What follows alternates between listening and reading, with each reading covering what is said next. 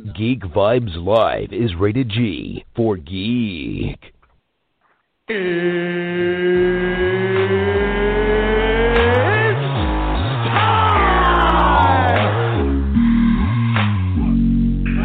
this is Matt Lesher.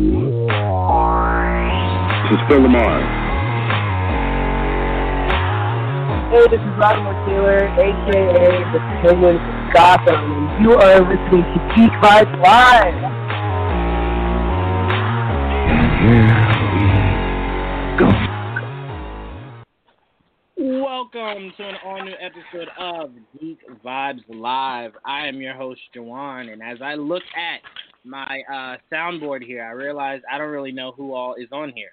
So I'm going to do roll call as best as possible. Tia, I know Tia is here. What's going on, Tia? Are we doing a roll call like James Gunn did his roll call for Suicide Squad? If so, we may be the worst to save the world, so sorry to break it to you. Yeah, no, if we're the Suicide Squad, I can just let you guys know now. I'm dying, like, immediately. Like, the credits won't even roll. I'll be dead before the trailers are over. We also have the, I wanted to say backstabbing, but I can't do that to you.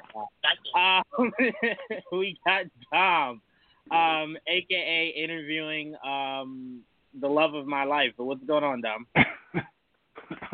I'm good, man. I just got back from a comic book store. It's free comic book day, so I picked up a few things. So it was pretty good. It was free comic book day? Down here was.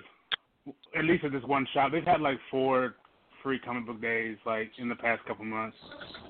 Oh, yeah. I mean, COVID has hit so hard.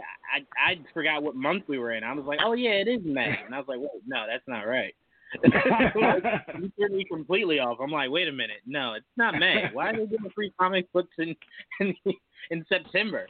Almost threw me off, but I don't read anyway, so it doesn't even matter. We also got AJ. What's going on, AJ? What's up? I hope everybody's had a good day, because I know I did. And I'm ready just to talk everything that we're going to talk about. Yeah, well, I had a horrible day, AJ. Thank you for asking, and thank you for gloating. I'm sorry. Also, we got Joel, I believe, is on here. What's going on, Joel? Yo. All right. I knew that's how we were going to do. Okay. All right. Unfortunately, I do have to get us real serious real quick. I know we had a very fun opening, but we had to get serious real quick, then we can get back to fun. I do want us to not only take a brief moment of silence for the life of Chadwick Boseman, but I do want us to follow it up with just a brief memory that we had of the legacy that he has set here, while he was here. So we can go ahead and take our brief moment of silence for Chadwick. All right, thank you guys. I will definitely say one of the fondest memories I will always have of Chadwick is the interview that he did talking about the kids suffering from cancer, just how passionate he was. And how much it hurt him when one of the kids he was relatively close to had passed away before actually seeing the finished version of Black Panther. Just how hurt he was in that moment, and then to know that he was suffering himself. But I will definitely say the highlight for me will always be Kevin Feige trying to be funny, telling us to get ready for Serpent Society. And albeit I was curious on how he was going to pull that off, but then he quickly tells us, no, it'll be Captain America Civil War. And when they announced that Black Panther would be in Civil War and Chadwick came out, it was just like, here we go. This is going to be history. And Black Panther turned out to be just that. And I hope we continue to celebrate that movie. But I'll pass it around. AJ, I'll go to you next. Just quickly, one of your memories of Chadwick. Yeah, with me, my first memory was actually with my grandma, who actually recently died this year too. and we went to go see Get On Up. That was actually my first introduction to Chadwick, and I thought he did an amazing job in Get On Up. As James Brown, he did a magnificent job performing as James Brown. He did him justice, and from there on forward, I just been a huge supporter of Chadwick, and hearing him become Black Panther, I was one of many people who were excited for him as was casted as Black Panther, and then just skip a few years after that, where now basically we hear that he had cancer for 4 years, probably even more. I don't know, but he had cancer for a while. But to see him keep pushing forward and just give the audience movies that we deserve and that he deserves as a person, and to know that people that were around him cared for him dearly, respected him as a colleague and a friend dearly. I feel like he is probably one of the better people in this world that, for me at least, he didn't deserve to die. There's billions of other people that deserve to die, but I don't think he deserved to die because he had so much to live for, and the legacy he gave to us as fans, it will never die there in that sense. So in that sense, he's immortal because of all the movies that he's given us, from T'Challa, Black Panther, Thurgood Marshall, Jacob King from Message from the King, Jackie Brown, 42, just all of the great movies that. Sorry, not Jackie Brown, Jackie Robinson. Jackie Robinson. I was going to let you finish, but go ahead. Yeah, just all the things that he's given the audience. Just a great resume of movies, and just giving a legacy to him and his family that people will remember him by. There's so much respect for him. I was sad at first, but thinking about it, this should be a celebration at least. One of the main things my grandmother taught me is don't be sad because someone is dying, but be happy because they're going on to a better place. So rest in peace, Chadwick, and I know you are in a better place there. Yeah, no, for sure. His legacy is something that will forever live. It's one of those things to where it's like Black Panther was already something that was so widely revered. This now etches it in history to where we will always look back and remember it for two things: what it did, and then what he was able to do. I definitely think they should get on giving him a star on the Walk of Fame, like as soon as possible. Yeah. Huge shouts out to South Carolina. They got a billboard for him. That was very, very, very touching that they did that. But he deserves a star. That should not be something he has to, or his family rather, has to wait for. It should be immediately. But Dom, I'm gonna go to you next. Your thoughts on Chadwick's history. I think the biggest takeaway for me is all the stuff that we're learning, like that day and now after the fact, that he was able to give us these great movies, these great characters, these great roles, and we saw him, doing stunts and fluctuating in weight for these roles while having this cancer the entire time is like the most G shit I ever heard in my life. Like the fact that nobody knew except for probably his wife and maybe like his parents, that he was able to like grit his teeth, do his thing, put his head down, and now that I've seen more of these, other actors come out and talk about how like he actually would, genuinely talk to you and he give you all this advice and he's great to be around. Like we often, when things like this happen, we hear something negative come out, and it seems that this guy was this universal character or figure of love when people are around him, and it's good to see someone legitly be that person and be celebrated for it after the fact. But yeah, to me, like it kind of gives you kind of like a way to live, like that you're going through something that, it might have been, it was very serious to him, sure, but he kind of just puts it off as like, there's nothing I can do about it, so I'm just going to enjoy what I'm doing. And it kind of puts a lot of things in perspective when you look at how he was able to do what he did while going through this adversity. So to me, that was probably the biggest thing, because I was like, that's gangster. Like, that's the epitome of G shit, that be able to go through all that and still like thrive and be this superstar. And then to I know when he won that VMA, for Black Panther, he gives his award to a real life hero. And so this dude was like a real life superhero, and we talk about it a lot, and everybody talks about it a lot, but not that many people are a hero incarnate. And this guy, he was the real deal. Yeah, there's something truly special about and I don't use this word. I want to use this word somewhat loosely, but there's something truly special about not burdening others with what's happening to you. And from what it sounds like, no one really knew this. Like, this wasn't something that Chadwick would go on set and say, hey, just so you got, like, this was something that he said, you know what?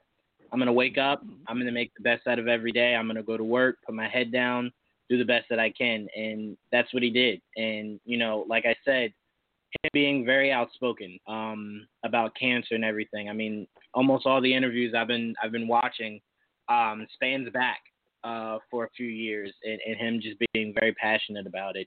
But it's really good to hear that he was able to marry his, I believe, his high school sweetheart or his girlfriend for a while. That he was able to marry her, and they got time together. It's just it really hurts because forget Black Panther, he had so much more to give just as a person. Now we unfortunately have to go on without Chadwick. But Tia, I'll pass it to you. Your thoughts on Chadwick Boseman? So I didn't know who Chadwick was prior to Captain America: Civil War, right?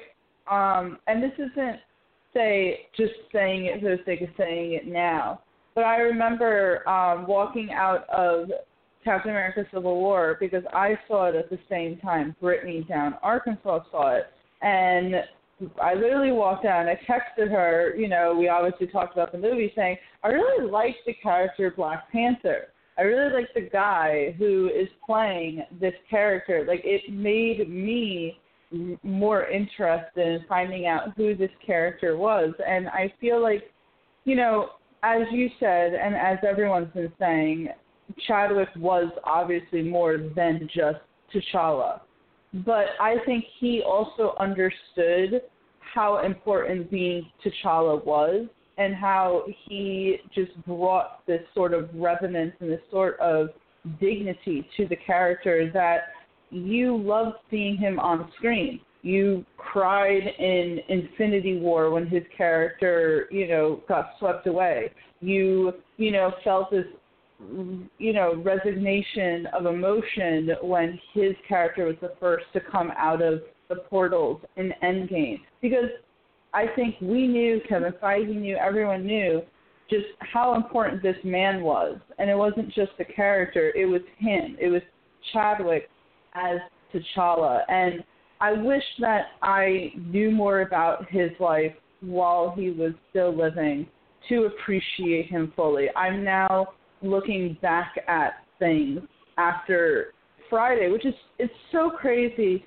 because it still doesn't feel real. Like, when I saw the announcement from his official Twitter page, and just it does, every time I think about it, it just really doesn't seem real, because it really seems that he was at the beginning of his life, he was at the beginning of his career, and he now watching it just seems like such a wonderful human being, seeing his interview, seeing what he was doing for children who had cancer. And as Dom mentioned, literally giving his award away to the gentleman who literally fought a gunman at a Waffle House. That's just, and as you said, with someone who has a disease like that, I think I read that colon cancer is probably the second deadliest form of cancer. And to be dealing with that for the past 4 years, not mentioning it to anyone, he could have asked for pity, he could have stopped acting. Instead, he decided to live his life to the fullest, give back to people, perform, know that this was so much bigger than himself. And one of my favorite tweets after this has been from Shang-Chi's actor, Simu Liu, who said that, if it weren't for Chadwick, there would be no Shang-Chi coming to the live action capacity. And that's just beautiful. It really is. I mean, just learning about this, and I hate learning about the person after he passed away. I feel like I did that with Amy Winehouse a little, and it sucks. But I'm sorry, I'm rambling, but the one last thing I want to say is I read something that about a year ago, or not a year ago, recently even, Chadwick posted a picture of himself on social media where he was looking quite thin, and people were making comments saying that he's turned into quote-unquote crack panther in the midst of quarantine and it forced him to take it down. You never know what type of battle someone is dealing with, so instead of automatically leaping to make fun of them, just think about what they're dealing with. Like, just knowing that, it's ugly and it's unnecessary. So I just wanted to say that before I pass it back to you. I think that this is a message for people that you never know what someone is dealing with, so just be kinder to one another. Unfortunately, from the top all the way down to social media, we unfortunately don't live in a world that views it that way.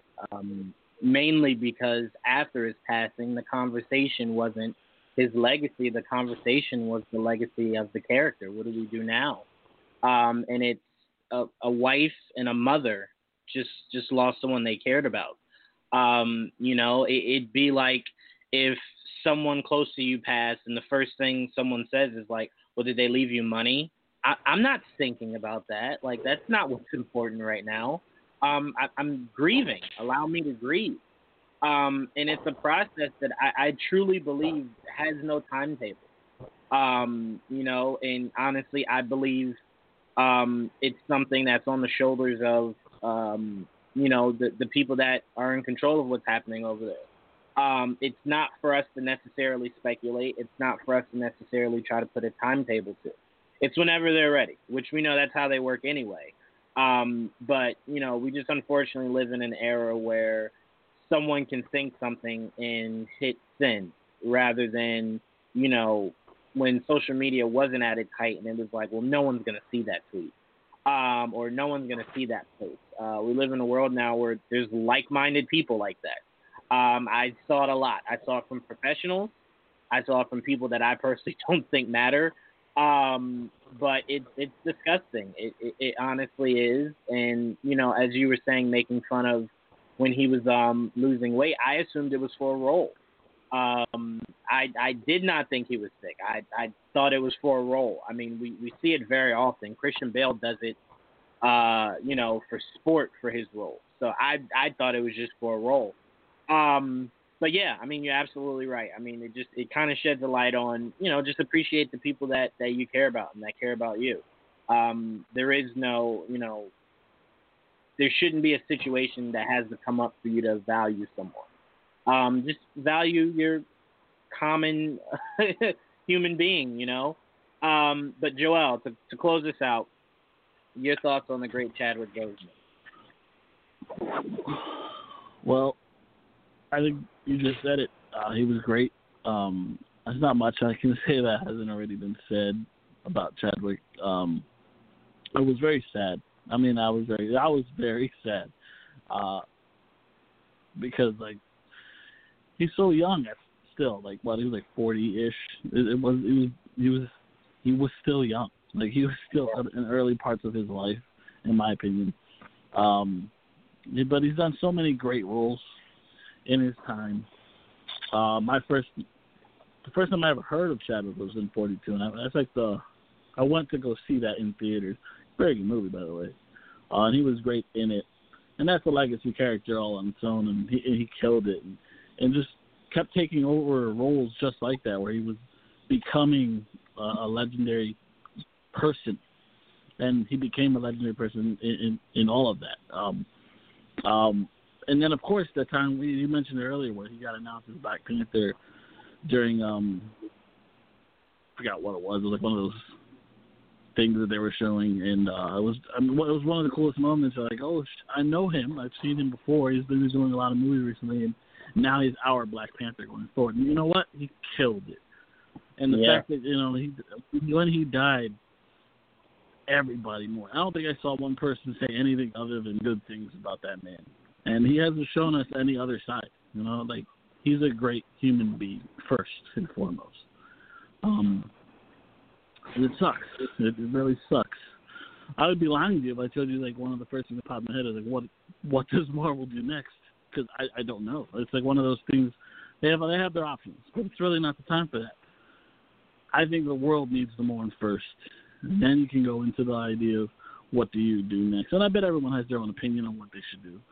But at the end of the day, you got to let this pass. And Chadwick, it's literally been less than a week, and it's like still shocking to think about because like he was just a great dude, and it just absolutely sucks. But it is what it is. Yeah, no, and the importance of what you just said is it's a tricky situation because if not given enough time, it can produce a lot of pushback with whoever you decide will be your future Black Panther.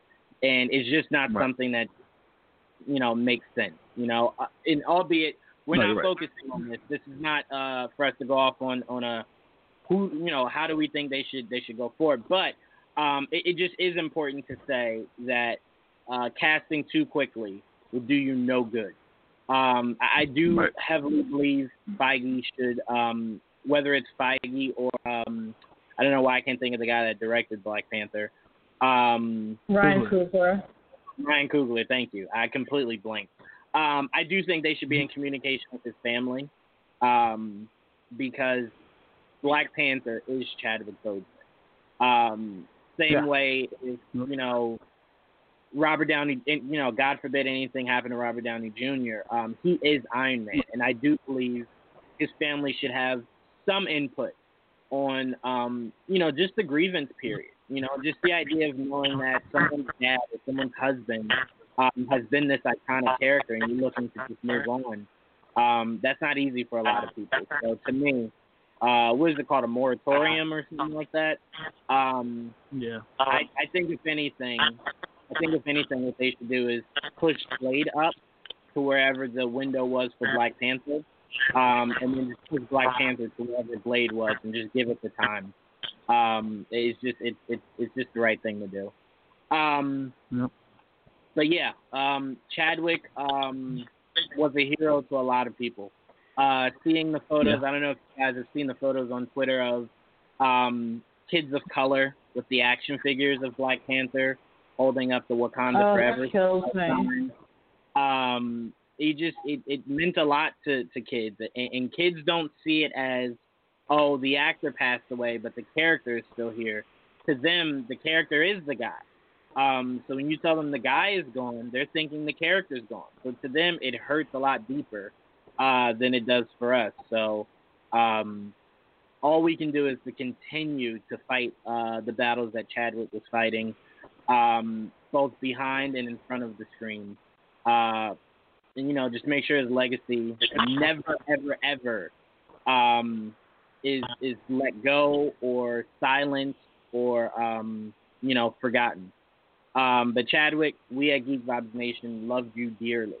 Me and Joel were, Joel? A few months ago, we were talking about how hyped we were for it. We were even speculating Submariner, like, what are you guys going to do with it? And then the Illuminati and all that.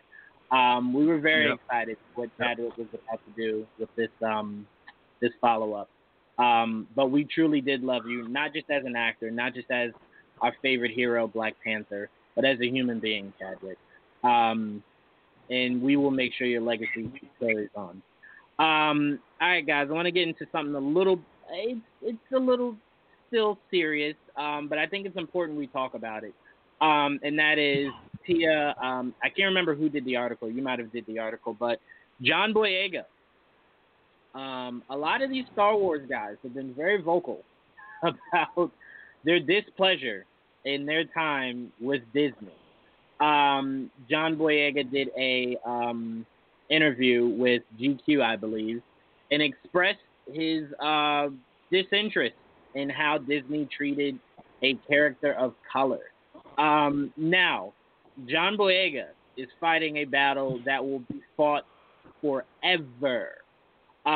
It's like the battle of racism. It's something that just looks like there's no end in sight. Because it's generational. What we're fighting for now, they fought for in the 60s. So to know that we're still fighting for it lets you know exactly how this world is. But he makes a great point. I remember at the end of Force Awakens, I really did think Finn was going to be a Jedi. And I thought they were going to, focus on it. I mean, a lot of rumors was he was Mace Windu's son, blah, blah, blah.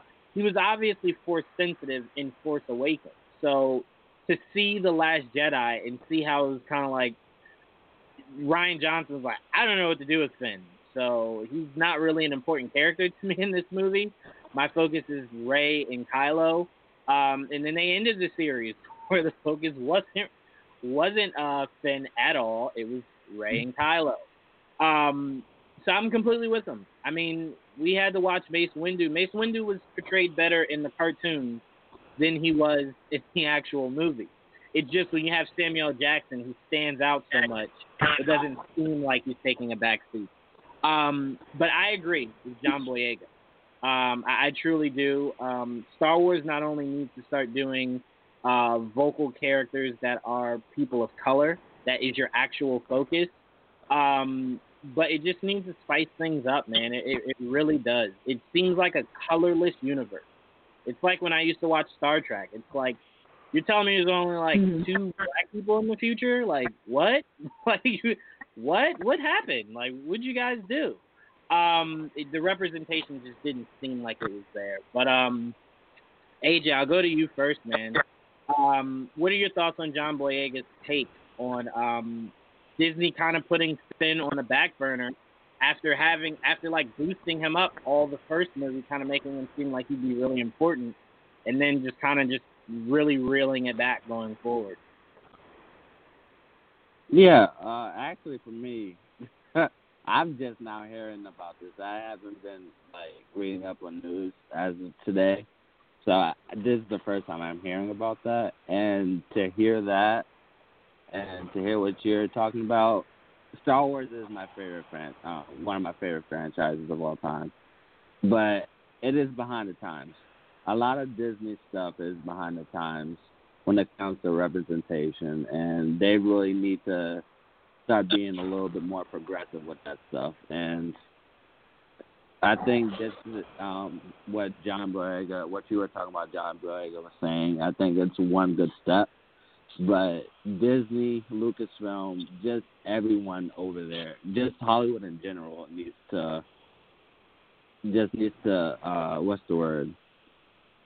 They need to try to focus on more than just white characters, white actors and stuff like that. Get Hispanics, get blacks, Asians, get people that deserve to get the role, and try to find, if you're doing fictional characters, try to find try to create fictional characters that represent different types of races.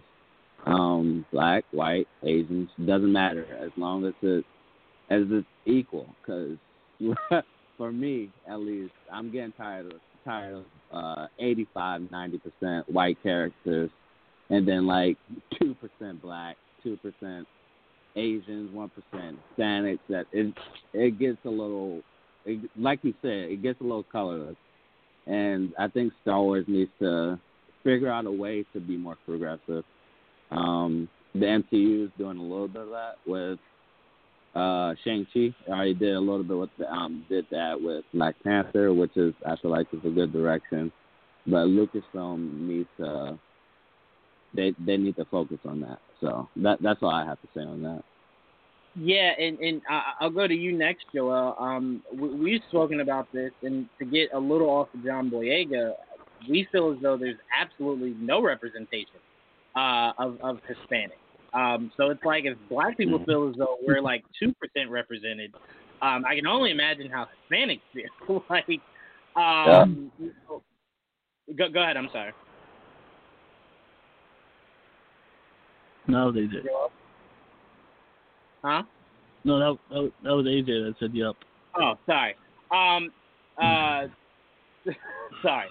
No, but I completely got off my knock. But anyway, my point of it is, he makes a great point. But I mean, the battle he's fighting is something that he knows is a dangerous battle because we know how cutthroat Hollywood is. And we know how it can go from, man, John Boyega, up-and-coming star, to, wow, we haven't really heard John Boyega's name in, like, a really long time. So that's why when he did the infamous speech during the Black Lives Matter rally where he said, if this is it for me, then, you know, I got to do what I got to do. And I love J.J. Abrams and a whole bunch of directors coming out and saying, as long as I'm working, you'll be working. Because you need that, you know, and it'll be interesting to see with him putting, with him coming out as much as he has. And remember, it's not just him. Oscar Isaac was very unhappy in his time with Disney doing Star Wars. I think to a point, Daisy Ridley kind of blames Star Wars for where she's at in her acting career. But, Joel, I'll go to you. Your thoughts on John Boyega's comments, and how do you view race, just specifically when it comes to Disney? Like, do you feel as though Disney is trending upward with representation, or do you think they still have a lot of work to do? Obviously, they have a lot of work to do, but of course it's trending upward compared to the past. It's a white slate in the past. It's a dot everywhere. But now it's different. Yeah, there's definitely way more characters that are people of color. Like even their TV shows are what you have the Cassian Andor series coming up with Diego Luna, and you have the Mandalorian is played by a Hispanic actor. Yep. You have if the live action Ahsoka Tano thing is working out, it's a person of color too. So I mean, it's there. I mean, the movies we probably won't have to worry about movies for a while with Star Wars, but still, I mean, whoever they do, whatever's next in Star Wars movies, yeah, you have to not just have people of color, but they need to be at least have prominent roles and not be considered subplots. It'd be nice. Right. That's really all. I mean, when it comes to Marvel, yeah, I mean, obviously now their future is definitely not going to be as white as it was, you know, where the Avengers were all white. You know what I mean? But now there's more color, way more color. But and like you said, there's just not. There really isn't a lot of Hispanic characters in the Marvel universe that are not just, you know, funny people. But it's just, you know, that needs to change, obviously. But we'll see. Obviously, they've been put on notice. Will it change? Slowly, maybe, but it's not just actors. There's people, you know, that make the decisions. Because when white people think about their characters, or when they create characters, they create white characters. And you people that creating stuff that.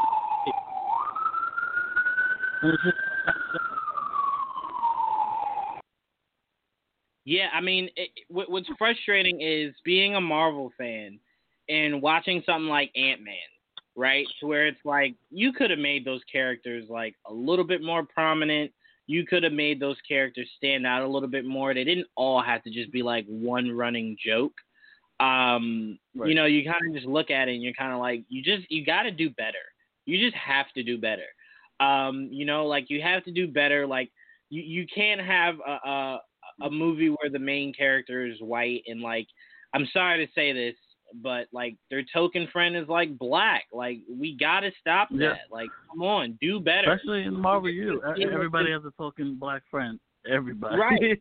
Right. And think about this, Joel. All of us had that as cartoons in our childhood. Like think about all the major cartoons. It was like I mean, that's how it was in the your comics, token black you know? friend. That's Your why I thought it token was black- hilarious. That's why I thought it was hilarious when South Park. What did they call the black? Didn't they just call him Token? Like his name was Yeah, Token, his and name it was was Token. like, Yeah, that is Hollywood. And we have to stop that, you know, because to me it's like it's telling me, hey, you're in the movie, but you're just not like a focus. Like you don't necessarily truly matter, you know, but you're kind of just here for the main character to make them feel better. It's like that's what we are. We're the towel that wipes the sweat off your forehead. Right. So Hollywood just has to do better. And I know to a lot of people, they're kind of like, oh, you guys are kind of like blowing this out of proportion. No, not really. I tell people this all the time. When people talk about the greatest movies of all time, do you notice how none of them are predominantly Black, Hispanic, or Asian movies? They're all white movies.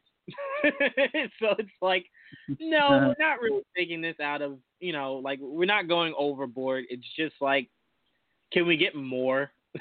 Can we get diversity to where we're not looking at it and we're like, oh my God, we finally got it. I mean, Dom, I'll go to you. What was the biggest thing Karen was telling you when she was saying, what was that movie that came out with the subtitles, the Asian led movie? Parasite. She was telling you like how much of an achievement that was, and it's like it shouldn't be to where it's so few far in between that we're looking at these movies and we're going, thank God we got that, you know. It should be something that's normalized, so we're like, oh yeah, no, we knew like an Asian-led superhero movie was coming out, like that happens all the time, you know. Like it shouldn't be something that you look at and you're like, wow, they actually did that. Right, exactly. So Dom, I'll go to you, especially with the conversation you had with Karen. How do you view John Boyega's stance, and how much more work do you think Disney and let alone Hollywood needs to make before we get to a point to where it's just normalized? Yeah, I think John is 100% correct, because I've been saying this forever that like, we know that all these studios, they use a lot of the same writers and the same producers, and that whoever's in charge wants a certain tone, so they're going to hire the guys that they used before had a certain tone. And I feel like, you know, where the writers drive the story, I feel like when they have, you know, people of color in roles, they feel like they don't know how to write the character, so instead of writing them as a person, they write them as a stereotype, and it's like, no, we're a lot more similar than we are different, so you can just write however you want to write, and if I want to add some kind of, you know, cultural flair to the character, well, let the actor do that, because the actor, that's their job, and they're professionals at that thing. So you can write what you want to, but if it doesn't feel natural and the actor says, oh, can we say it this way, then let them have that input. But I think that's part of the issue is, you know, like when me and Tia had that, you know, little conversation with that guy on Twitter when he was arguing about female directors, and it's the same thing that we were saying to him, is that a female director is able to add the female flair to a female-led cast because she's a female. So if we need to have, you know, not just more representation on screen, but in the rooms, for the writing rooms and the directors and producers. And, you know, we have, you know, like Lena Waithe, and we have Coogler, and, you know, this group that's slowly rising up to help push, you know, the stories of people that look like opposite of white. Right. That's what we need. You know, it's not that these stories are foreign, because we know that like hip hop culture is like the driving culture of the United States. So anytime you watch a so-called black film, you know, where people get like, oh my God, why is it gotta be a black movie? They're gonna relate to it because commercials, all their Instagram ads, like everything is like hip hop driven. So I don't know what the big deal is. I don't know if they just rather steal and put their faces on it than like let the culture be the culture. But But yeah, no, I mean, I feel what John was saying because the people have been screaming this forever, and that was the reason why BET existed. We were like, well, they're not gonna put us in there, so we're gonna have to do it ourselves.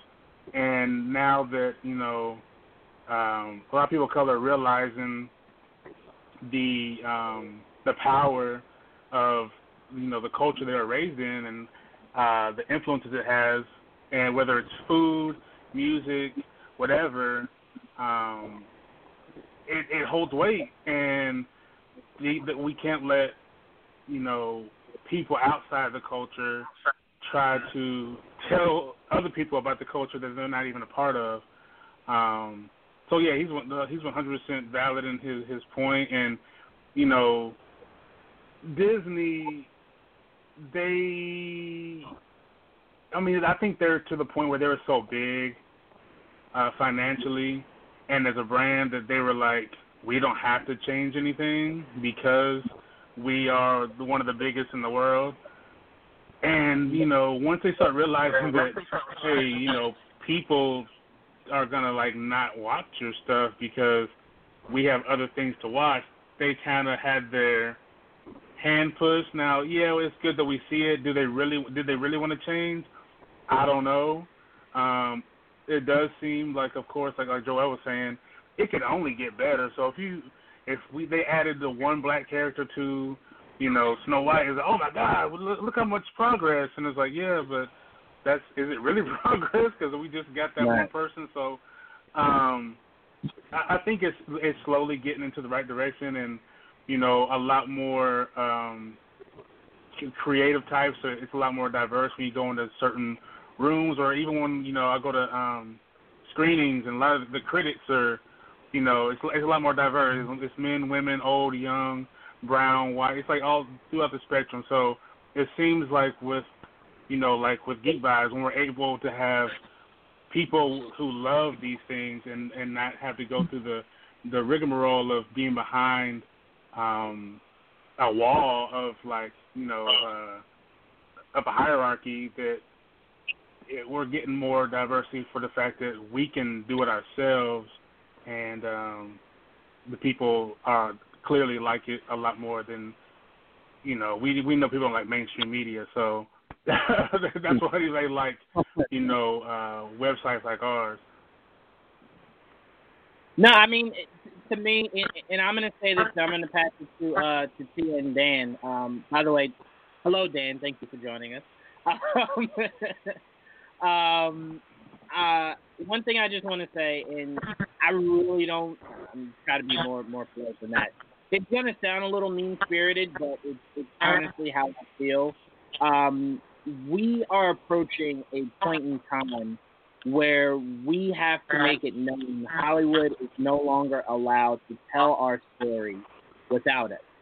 And what I mean by that is, if it is a movie about a prominent black figure, I would prefer it to come from someone who's black. If it is a movie about a prominent Asian figure, I would like the movie to come from someone who's Asian. And I know the idiots out there will say, well, can no one white ever direct someone black? That's not what I'm saying. I'm saying for too long, America has told us what our history is. It's time we tell America what our history is.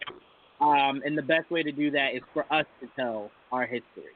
I mean, I don't know if you guys have ever noticed this, but what you learn about black history in school is the same stuff my mom learned about black history in school. That's a problem. That means you have not progressed in over 40 years. So it's about time we tell our own story. And it does start with getting some kind of availability to be able to do so. It takes the studio saying, you know what, Jordan Peele, you want to make Get Out, where obviously it's about black liberation, go ahead and do it. It takes that. And we know studios are not that keen on doing that. So like I said, it's a fight that probably won't ever end, but it's a fight that's worth fighting. And we need more people like John Boyega, that's willing to risk it all. I mean, we just saw it with basketball. We just saw LeBron was willing to say, you know what? No more basketball. No more basketball. You need people like that. It's really the only way to progress is to affect the pockets. And the best way to affect the pockets is by the people that buy the most saying, you know what? Nope, we've had enough. So I'm proud of John Boyega. I'll make sure I watch everything he's in to support him and do my part. But representation is too important for us to just kind of wave it away. But Tia, I'll go to you next. Your thoughts on what John Boyega had to say, and some of the ways you think the climate of the industry could just change by just diversifying more and making it something that's just normal. I mean, I'll even say when the Ocean's movie came out with the all-female cast, first thing everyone said is, oh, my God, you're just trying to do what the guys did. We need to normalize it to where we're just like, oh, it's a really good female heist movie or just a really good heist movie. There shouldn't be any more caveats, but what are your thoughts here? I wanted to comment on how you talked about, say, Star Wars and Star Trek before, where it always confused me when you have these big fantasy productions and you think so small, right? And I'm going to use the example of recently I just watched the Hobbit trilogy and the Lord of the Rings trilogy for the first time ever. And you can listen to the top 10 Brittany and I were talking about, and I go, did you notice that every single person in those movies were white? And then I watched Lord of the Rings afterwards, and I'm like, every person, I tried really hard to see if there was one person of color in all 6 movies, which have to total about 30 hours of frickin' screen time. Not one person of color. And when you have these fantasy films like those movies, Star Trek, Star Wars, you should have the freedom to diversify, right? Finn, the character Finn, was so large and so popular. You would think that a character like that would be something that Disney wanted to, frankly, capitalize on, right? I mean, why wouldn't you want to put him more in your movies? Why wouldn't you want to, really give his role a shit ton of substance? When John Boyega said those things, I agreed with him. Because it does seem too often in these films, it's like, here you go, guys, we have the person of color, but we're not really going to do anything with them. We're just going to, put them there, right? And I think that's wrong, 100%. And I just think that for some reason Disney is afraid of diversifying their content, not only in the sense of the people of color, but also in the sense of people in same-sex relationships. How many times do we see something where they're like, oh, my God, Disney's coming out with finally the first same-sex couple or the first, LGBT character, and it's literally a character that had 2 seconds of screen time, or a character like an Endgame who, just briefly mentions that they were going on a date with a guy.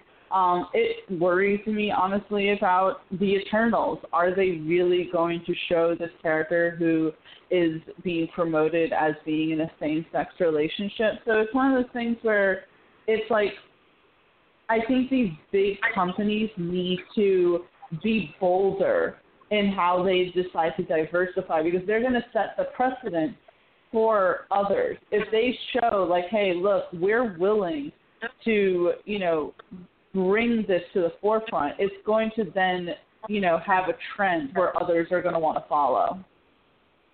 Yeah, and I mean, I'll even speak to this, and then I'll go to you, Dan, to close this out. I'll speak for me and AJ. I know Joel is also, but we're huge anime fans. I don't know if you guys know this, but studies were taken.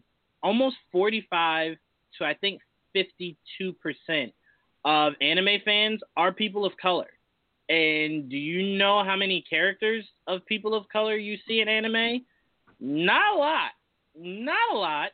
I'm not saying that it does not exist. I'm just saying it's not as mainstream. Like if someone were to name 10 of the biggest animes or 10 of the biggest mainstream animes, the characters are white. I mean, it even offended me that Samurai Jack he wasn't white, but he wasn't black, but he was voiced by someone black. And I'm like, you could have just made him black. Like, or if he was supposed to be Chinese or Japanese or whatever, just like get someone that fits, whatever you're trying to, pull from. And to me, it happens so often to where it's like the term whitewash is just like so normalized because you just don't see enough representation of your own people to where you're kind of just like, it makes you kind of feel bad and guilty sometimes supporting like all this stuff. And you're like, there's none of us. Tia, I'll tell you right now, I've seen all the Lord of the Rings. I will forever say the first three, not The Hobbit, but the first three were like, God, they were so long. But you're right. Not a black face tonight. Not a near one. And I'm like, there were none? You're trying to say there were none?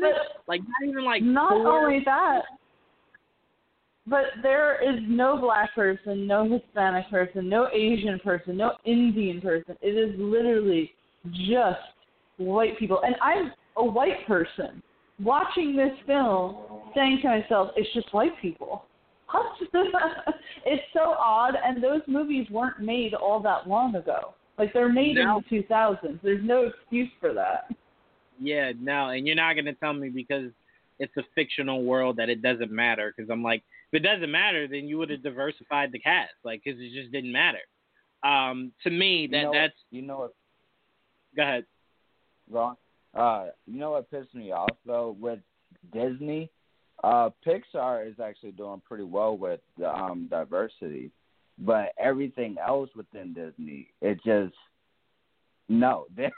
they don't want to focus. They just have like one person, and then they call out, "Oh, we have a LGBTQ character in it," and like Tia was saying, "Oh, it's only like 5 seconds, 2 minutes of that one character that they overhyped in their marketing." But with Pixar, you're getting movies like Coco and Book of Life. Well, is Book of Life Pixar? No, it's not. But yeah, Coco. You got Princess Moana. and the Frog, Moana. You're getting so many great diversity in Pixar films, and it's doing great. But in everywhere else, with like Star Wars or MCU for a good bit of its time, it didn't really want to focus on diversity, and that pissed me off. The issue, though, is Black Panther did outstanding numbers for Disney, and Coco is definitely one of the most slept-on Disney animated movies, but it also won an Oscar. So I'm like, you're sitting here and let's not forget Into the Spider-Verse. So I'm like, you're sleeping on movies that are predominantly of people of color that are making you money, bringing you awards in, and you're skeptical about doing more of them. Why? Like, it's showing you that we support them. People go out and they support them. So it's like, I should be seeing a slate of movies that I'm like, wow, Asian-led, wow, Indian-led, wow, Black-led. I should be seeing that to where it's like 5 movies a clip. I shouldn't be seeing it to where I'm like, all right, they just did Coco and Moana. We might have to wait another 10 years. Like, who knows? It shouldn't feel like that. But Dan, I'll go to you to close this out. Your thoughts on John Boyega's comments, and definitely chime in on. Does it seem like Hollywood? Let's get out of Disney. Does it seem like Hollywood is starting to trend upward in its diversity? Yeah, I mean, kind of a touchy subject, I guess. I don't know so much about Hollywood, but the entire time I was just thinking, I was like, well, I know in terms of Star Wars, Jon Favreau has made a point to hire people of color to direct episodes of The Mandalorian. I think he talked about it on like one behind the scenes that it was important to get other people's perspectives like that. And so I feel like that's trending in the right direction. And the next phase of Marvel movies, a lot of them are being directed by people of color. I mean, I think the Eternals. Well, we had Black Panther 2, obviously. Thor, Love and Thunder. So, yeah, I think in that way, yes, things are looking better. There's always room for improvement with that kind of stuff, obviously. You can't say, like, oh, we got a couple things going here, that's good. Can't rest on your laurels there. Not at all. In terms of what John Boyega was talking about, I really think everyone was mishandled. I just think that whole Star Wars trilogy was poorly treated. I don't know what their goal was in those movies other than to make a ton of money. But, yeah, I don't think any of those characters will be remembered as fondly as the original characters were. But I feel his frustration for sure. The trailers for the Force Awakens really kind of pegged him as a much more primary character when, he was he was pushed to the side, and it really focused on Kylo and Rey. And I think overall it was just disappointing for everyone involved, I would imagine. It was definitely mishandled. I don't know. I feel as a white guy, it's tough for me to just kind of like come in here and say like, oh yeah, I think this is what should be done and how it should be handled. I'm a huge Lord of the Rings fan, and it's tough for me because those are some of my favorite movies, and I can't sit here and say what it should have been, and I don't want to be that guy to say, oh well, it's based off of the book that was written in the 40s. It product of a different time, whatever, what have you. I'm also not as much as I would love to see people of color behind the camera, in front of the camera.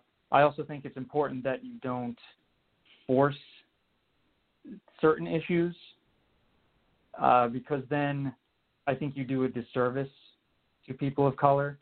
If you put them in a situation to fail, you're only hurting the movement, I would say, because then something could come along where, God forbid, like Shang-Chi, right? That movie comes out and it bombs, and it's like, well, you see, no one really asked for this, and like, who cares? So I'm not saying that's going to happen, obviously. I'm just using that as an example. But we have a long way to go as a society, and I do think we are taking the right steps. I think movements are being made, but yeah, it's not going to be solved in a year. No, I will say to your point, the problem with that is, and I do want more white people to speak out because we need allies. It's the only way to get this thing moving in the direction that we want it to be moved in. What I would definitely say is I don't believe it would be forcing the envelope. I'll give you an example. Matt Reeves, until he speaks more about it, as of right now, Matt Reeves, like to us, I'm not saying to him, to us, there was no reason to make Commissioner Gordon black, but you did. Why? Because why not? So I'm like, all right, the Lord of the Rings book was written in the 40s. It could have been written in PC. But you live in a time now where the movies are coming out where it's not like back then. So I'll say this, Dan. You love the Lord of the Rings, right? And you love the Hobbit movies. If I put 30 black people in the Hobbit movie, would that have changed anything of that Hobbit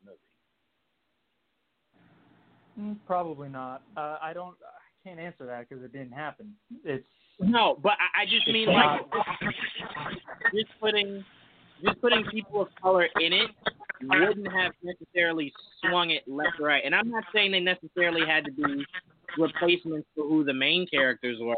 I'm just saying I don't ever want to see a world where, and that's why I got a little upset with Ryan Coogler and Kevin Feige for Black Panther.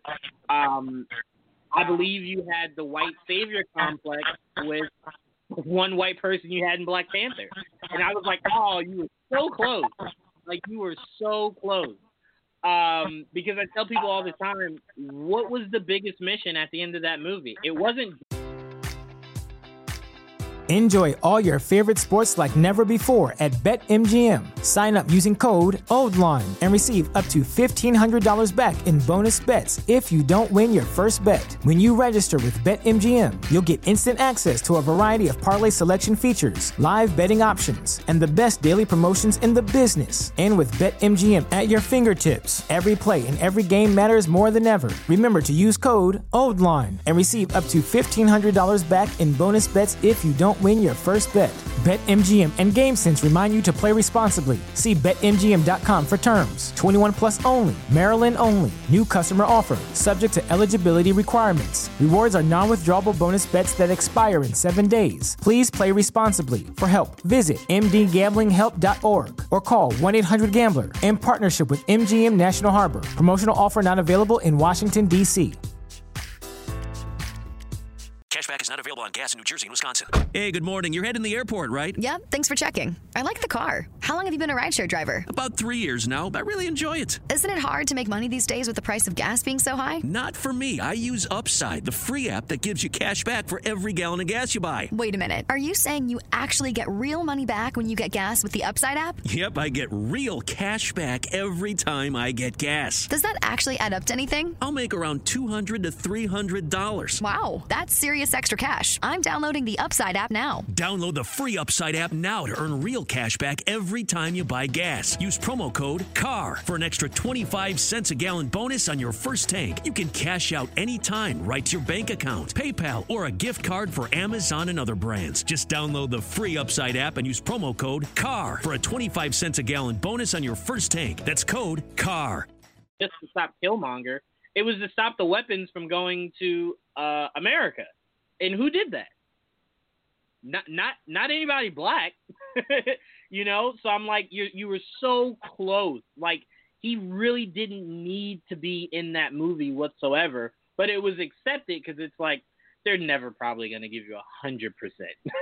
Like, I'm looking at Shang-Chi and I'm like, there's going to be like some white people in Shang-Chi. Like, we can just get over that. They just won't be like a major character. But to me, it's one of those things where it's like, all right, you putting them in there, that didn't drastically change the movie, or make it any better or any worse. You making Commissioner Gordon black, you making Selena Kyle black. That doesn't, you know what I'm saying? Like, it doesn't drastically change anything. And that's why I'm trying to say, because a lot of people would say, well, just create new characters that are people of color and make movies about them. Problem with that is, Joel, how many people were talking about Kamala Khan before, the past year and a half? None, right? Not a soul. Yeah. Not a soul was talking about Kamala Khan. She's an original character. She wasn't white. She wasn't changed to adapt to something. So it's like there are characters out there that are people of color, just no one cares about them. So therefore, it's like we have to do something drastic, like make Gordon black so you guys can go, oh, look how normalized this is. The movie was still great. Oh, that's cool. And then it's like, all right, great. You like that? Here's Kamala Khan. And it's like, oh, yes, all right, this is great. That, unfortunately, is the only way we can truly bring out any kind of representation is, unfortunately, we have to slap America in the face by doing something so drastic, like making Gordon black or any other crazy casting changes or racial swappings that we had to do in movies to bring awareness enough to make people comfortable to go, all right, we can accept a Black Panther. I mean, how many times, guys, did we see on Twitter after Black Panther came out? It was only celebrated because it was like a movie about black people. Like, wait, what? Like, huh? Like, could I come out and say Godfather was only good because it was just celebrated by white people? No, it was a good movie. A good movie is a good movie. So we just have to work hard to get things normalized, and it's not as simple as create your own characters. It doesn't work that easy. Sorry, guys. But when we get, if Kamala Khan comes out and is great, me and Joel have been hoping we could see Jaime you know, on the big screen, that would help. But till we get more stuff like that, I mean, I don't even know of a DC movie within the next 4 or 5 years that has a black main character. Like, the movie is about that black character. I don't think DC has one that we know of on the slate as of right now. I mean, again, yeah, as long as you don't count The Rock as black, you're good. Well, right. But yeah, to me that's a problem. You know, like diversify. It's only half of one. Right. It's like give us Jaime. Like, just do it. If Miles worked that well, Jaime will be so easy to pull off. I mean, you gotta get America to just take more chances. But all right, let's move on. We only got 2 more things to talk about. We can get out of here, guys. The future of the MCU, and what I mean by that is, where do we see the MCU going the next 5 to 10 years? I know the obvious choices are, you know, X-Men is coming and the Fantastic Four. But I mean storyline. And I wanted to add this in before I pass it over to you, Dom. What kind of, and I'm going to sound like such a hypocrite saying this, because I hate that DC is doing a multiverse where we're going to have 2 different Batmans, right? But I did think of this earlier. I kind of like wouldn't mind it if Marvel did that. I will never be okay with them opening this universe up as much as they are now. Fantastic Four, X-Men, Shang-Chi, Blade, all these different characters. And you killed off the 2 most important Avengers. And it's like, what? Like, why do I have to be in a Marvel world where the X-Men are finally here and there's no Iron Man? There's no Captain America, you know? So it got me thinking, like, Robert Downey Jr. says his time is done, albeit, I swear to you, Marvel is run like the Patriots. It's like, you can't really ever take what they say serious. But if that is the God's honest truth, it's like, you know how much that sucks? We finally got all the members of the Illuminati, and you want to kill off Iron Man? That's bogus. Like, I want another Iron Man. But Dom, how do you see the future of the MCU going, and how does the news of Robert Downey Jr. saying that time is over with? Like how does that strike you? I had a feeling that the kind of actor he is, I had a feeling eventually, because I remember there was rumors at one point of him like not wanting to play the character like 4 years ago anymore, and he was like, I'm just trying to move on, and of course, you know, them big checks change your mind a little bit. But as far as I do think that the multiverse opens it up to them doing a lot of different things. I think I'm not sure how much of a success Agents of S.H.I.E.L.D. is considered. I mean, I liked it. I know Martin liked it. But I think, you know, with things like that, you're able to open it up to a lot of characters that people like that maybe not be huge fan favorites. So I think that they can go in a lot of different routes and kind of, I mean, essentially do what the CW kind of does, and you just have a million characters. Some you like, some you don't, some you might know, some you might not. So I think that there's a infinite amount of, infinite different ways that they can go. I was hoping at one point they'd kind of go the Iron Lad, King the Conqueror direction. Maybe they are. I don't really know because, like you said, they are a labyrinth of information. You know, once you think you figure it out, they completely the opposite way. But yeah. I think they probably need some direction, honestly. I kind of feel that, which I could be completely off, but it to me, I feel like they don't know exactly what they want to do because you have, you know, a lot of these characters are a little older. They've been doing these roles for so long. They even though the check is good, they might not want to do it as much as they used to. And, you know, if you're not really into a part, we can see on screen, like, hey, the chemistry was out. They're not feeling this character no more. So I don't know if they actually know their direction. I guess we'll have to see what they do with WandaVision and Falcon and Winter Soldier. But I don't really believe that they 100% know where they want to go. But with them opening up this multiverse, they can do it. I think that's their cheat code, is that they can do what they want to do. If there's some continuity issues, they're like, oh, multiverse, and we'll get back around to it, 3 movies down, and it'll make sense again. And so I think that's their cheat code because they don't know the direction. I will say this, Dom, before I pass it to you, Joel. I will say this. Agents of S.H.I.E.L.D., I never really gave it a chance, so this isn't me giving my opinion about the show.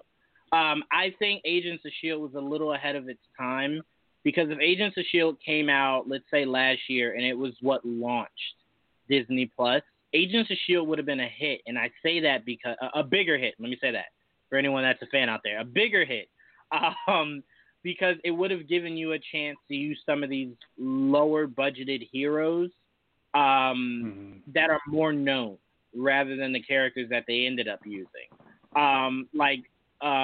Agents of S.H.I.E.L.D. would have been a great way to introduce Kamala Khan and then giving her own movie. It would have been a great place to work in, if you wanted to do a new Luke Cage or if you wanted to do a new Iron Fist, stuff like that. Like Agents of S.H.I.E.L.D. could have gotten really trippy with the amount of B-level superheroes that they could have really brought up, and then they got their big shine with their own show or their own movie. You were just so limited, especially in a time where Feige versus TV was kind of like, no. Like, we exist. You can acknowledge that we exist, but we won't acknowledge that you exist. So when you have that, it's kind of like, well, what's Feige going to let you use here? It was like, all right, well, Fury was in the first episode, and then Lady Sif was in like another episode, but that was kind of it. But if it was something that was more controlled by Feige, I think you would have had a lot more familiar faces pop up, not from obviously the movies, but just character-wise, that could have really brought that show up. I mean, I think one of its biggest seasons was with Ghost Rider. Why? Because people knew who the hell Ghost Rider was. So it was like, oh, I know that guy. That looks really cool. So I think Agents of S.H.I.E.L.D. could have been a true juggernaut if it just came out like last year. It was just ahead of its time, in my opinion. But Joel, I'll go to you. Anything that Dom said that you wanted to respond to, and then your thoughts on where you see the MCU going, and your thoughts on Robert kind of saying, "It's it. That's it, y'all. I ain't coming back." I believe them. It is what it is. They're gone for now. At least the only way I could see Robert coming back is if it's during Secret Wars, where there is a multiverse type of effect, and you can bring in people randomly from random places at different times. Right. But right now, I don't see how he comes back physically. To do a Cap, you would have to reverse shit.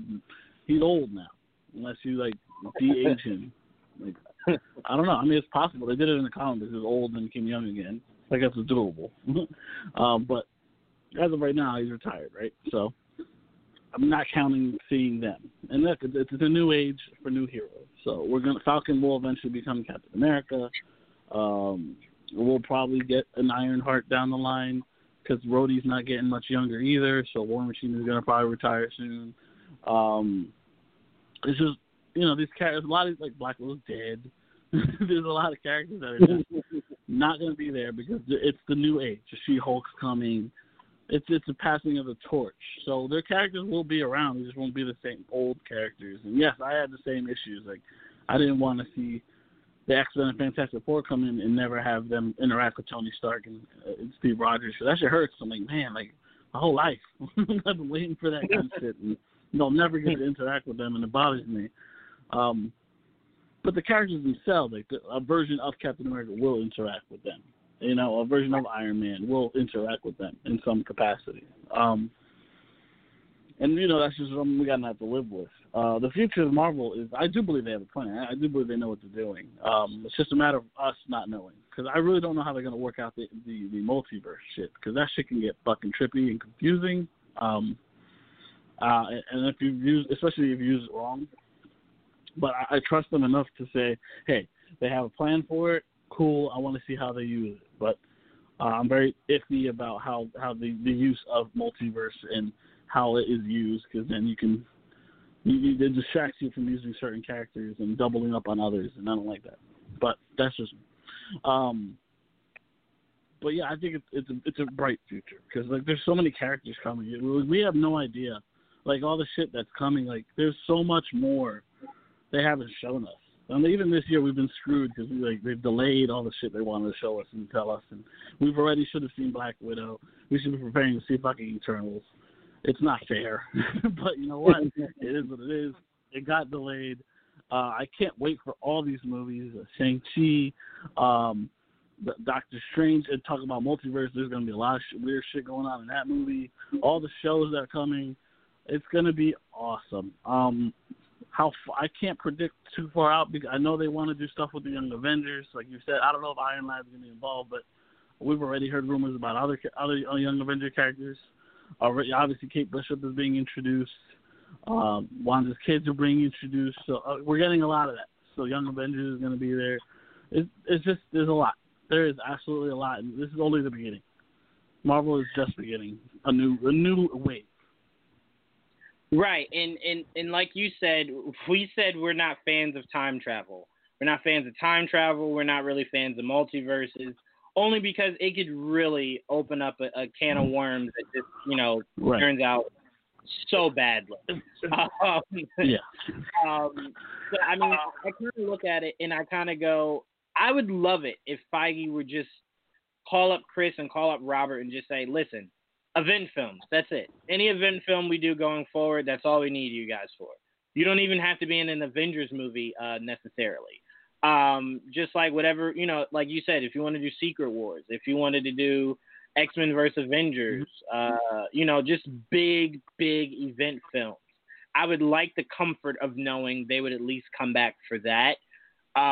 Because it's like you always said, Joel, like, all right, you got Batman, Superman, Wonder Woman, Flash, Aquaman. Like, where the fuck is Green Lantern? Like you have to complete it, And it's like, it's so incomplete to know that X-Men and Fantastic Four are coming, and there's possibly no Steve Rogers or Tony Stark. It's like, who wrote this shit? Like, why would you do that? Well, I mean, that's just bad timing. That's really what that came down to. It sucks. But, I mean, at the moment, it's just something we're going to have to live with. Right, and what doesn't help us, and I blame Tia. You had nothing to do with it, Tia, but I blame you. I do too. Chris Evans just keeps putting out great projects, and it's like the more he does that, the more he's kind of like, I don't really need to go back to Cap. So I'm like, we got to stop supporting his shit so like he can come back and do Cap, because he has done nothing. I don't know if it works like that, but we can try. But Dan, I want to go to you next. Where do you see the MCU going forward, and how did Robert Downey Jr. kind of saying like, "Hey, I'm done"? Like how did that hit you? Were you kind of like, all right, it figured he was getting old, or is it like, damn man, I thought you'd like come back at? No, I'm glad he's retired. I think you don't want to pull a Brett Favre, or you don't want to be that kind of guy who like Mike Francesa. You're at the top of your game, you retire, and you come back, and then you just kind of suck it up for a number of years, and it's like, well, this is what you're kind of remembered as now. He left on a perfect note. I think the Russo brothers, they gave him the out, and he took it, and they did it as well as he could. And just bringing him back is kind of, I think it would be a disservice to the fans as well as to the character, because we invested so much into him for 10 plus years. I don't mind him retiring at all as the character. I think that's the right move. In terms of where the MCU is going. Again, I mean, you have another Doctor Strange movie. You have Natalie Portman taking over as Thor, and obviously with Valkyrie in Waiting in the Wings. So who knows what those two can get up to? What kind of adventures they can get into? You have Blade coming out. I think, and I was gonna add this to the whole how do they handle the Black Panther situation. I trust that whatever they do going forward is going to be carefully thought out and not rushed.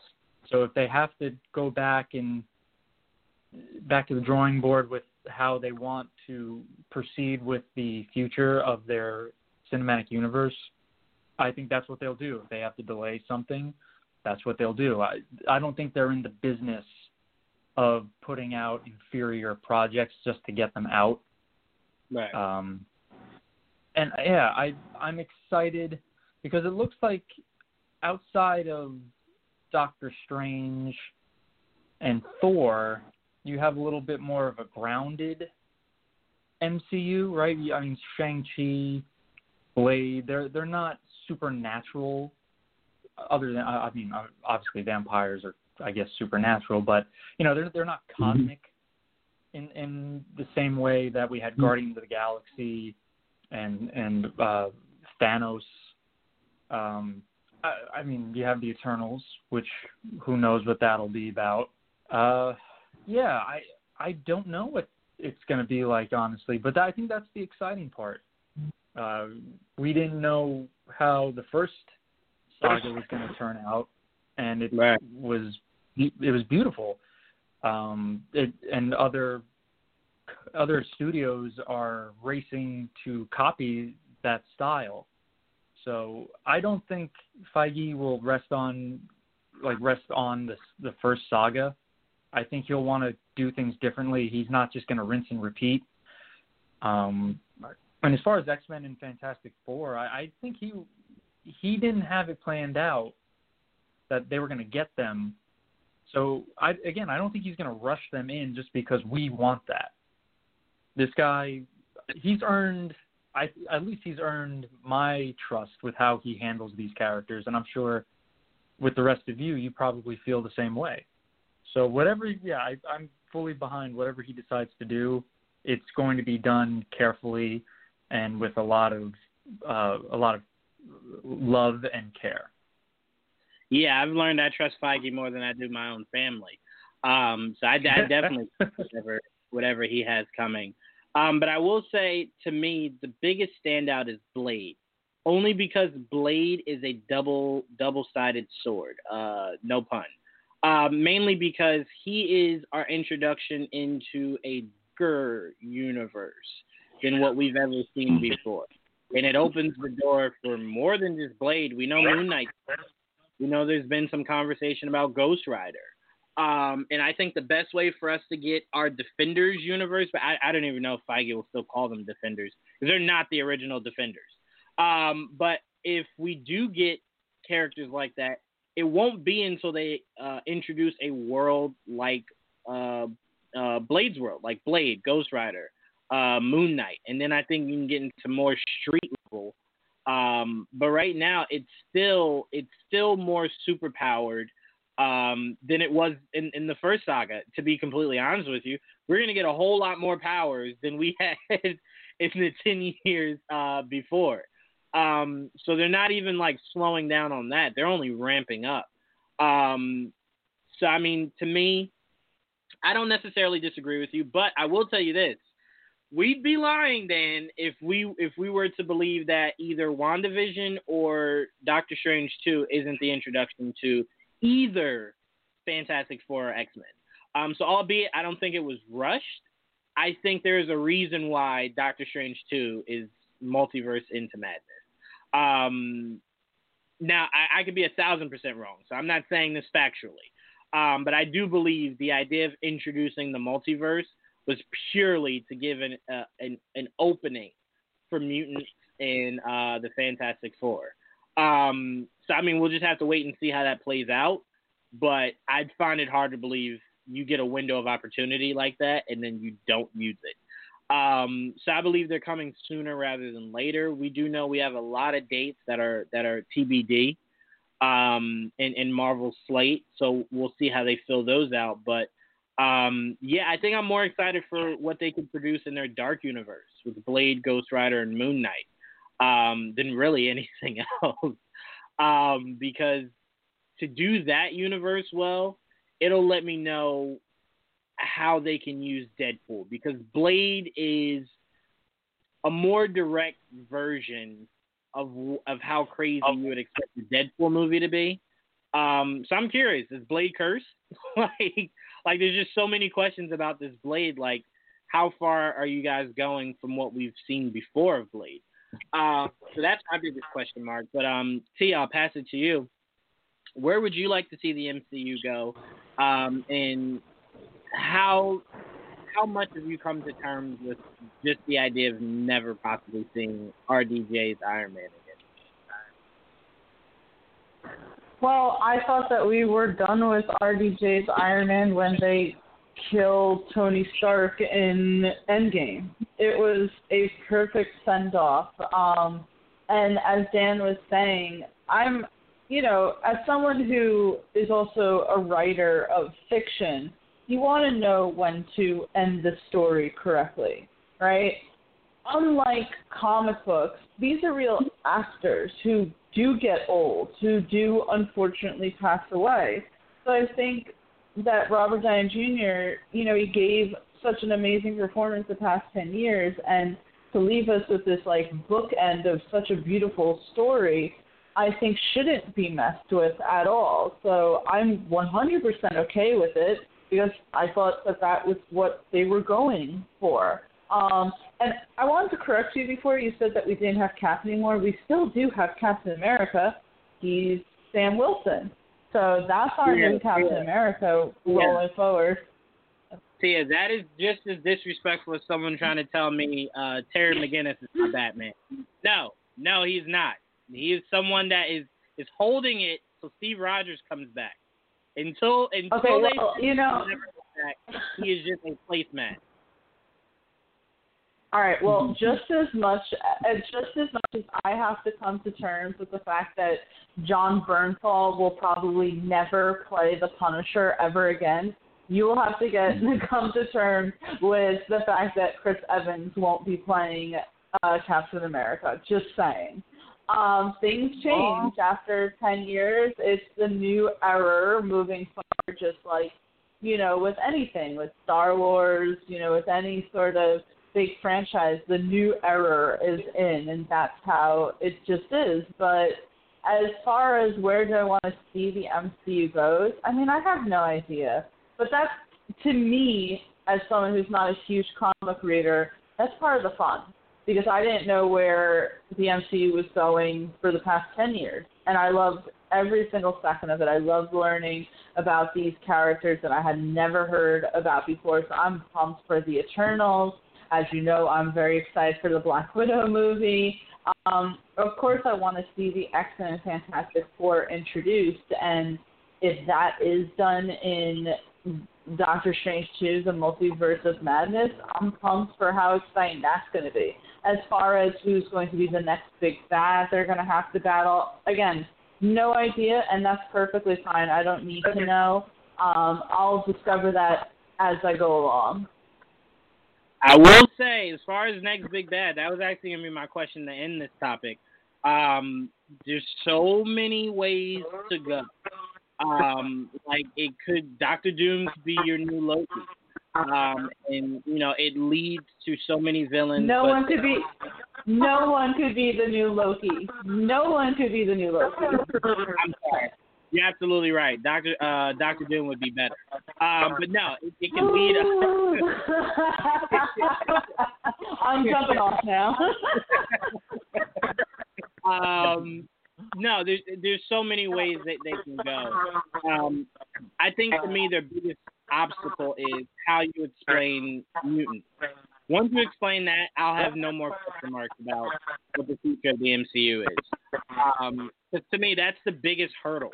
Like, Scarlet Witch, as much as no one's talking about it, she's a mutant. the hell are you gonna explain that these other people are mutants and she's, what did they call her? Gifted, or what the hell was it? Enhanced. Enhanced. So I'm like, all right. Yeah. How are you guys gonna work? You gotta ask Dom. You gotta ask Dom because Age of Ultron was his favorite movie. Oh, that's right. Dom did say that Age of Ultron deserved an Oscar. So Dom, you should know that answer. I can't remember. I'll never let you live that down, Dom. That was the worst thing you could have told me.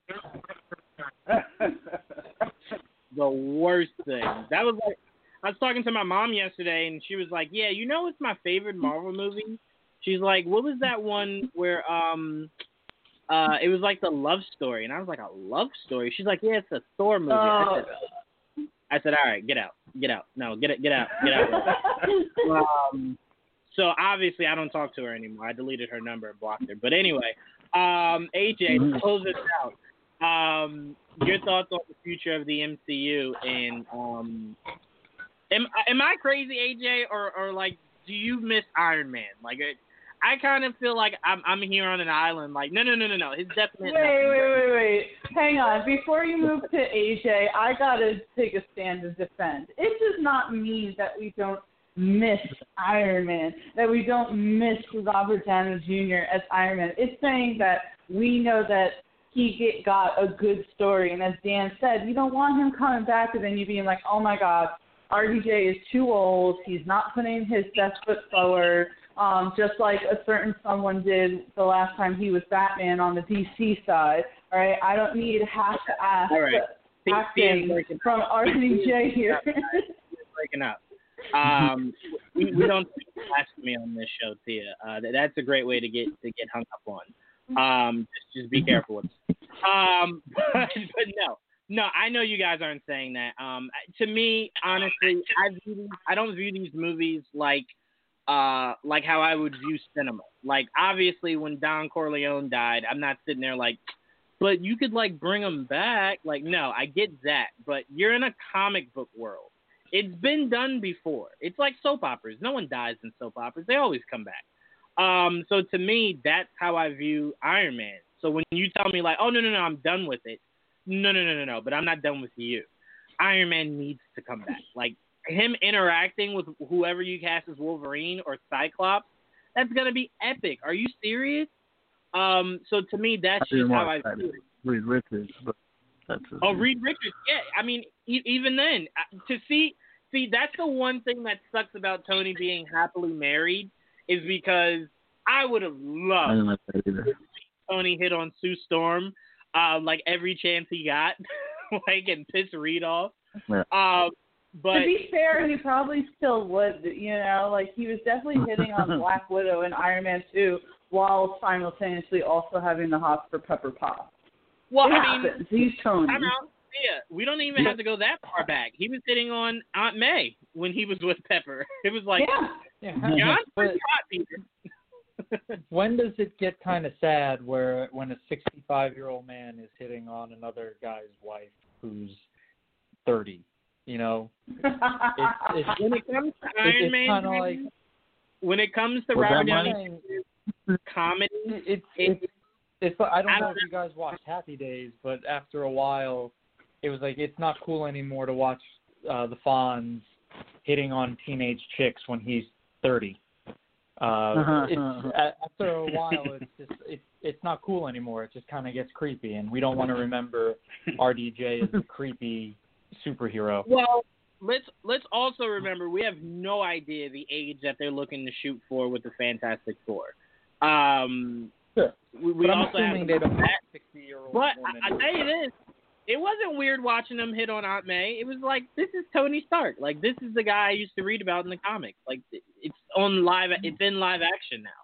They're around the same age, and RDJ did date Marissa Tomei in real life, so you know, kind of cool there. He was definitely crushing on that. her. That was a nice one. I will say this to me, Dan. I view comic book movies. I always want comic book movies to be like my comics. I never want you to venture off to where it's too real or you're trying to get too realistic. At the end of the day, it's a comic book. So you can do things like comic books. Joel even said it. I think it was even after. Didn't Old Man Steve die from Crossbones after Civil War?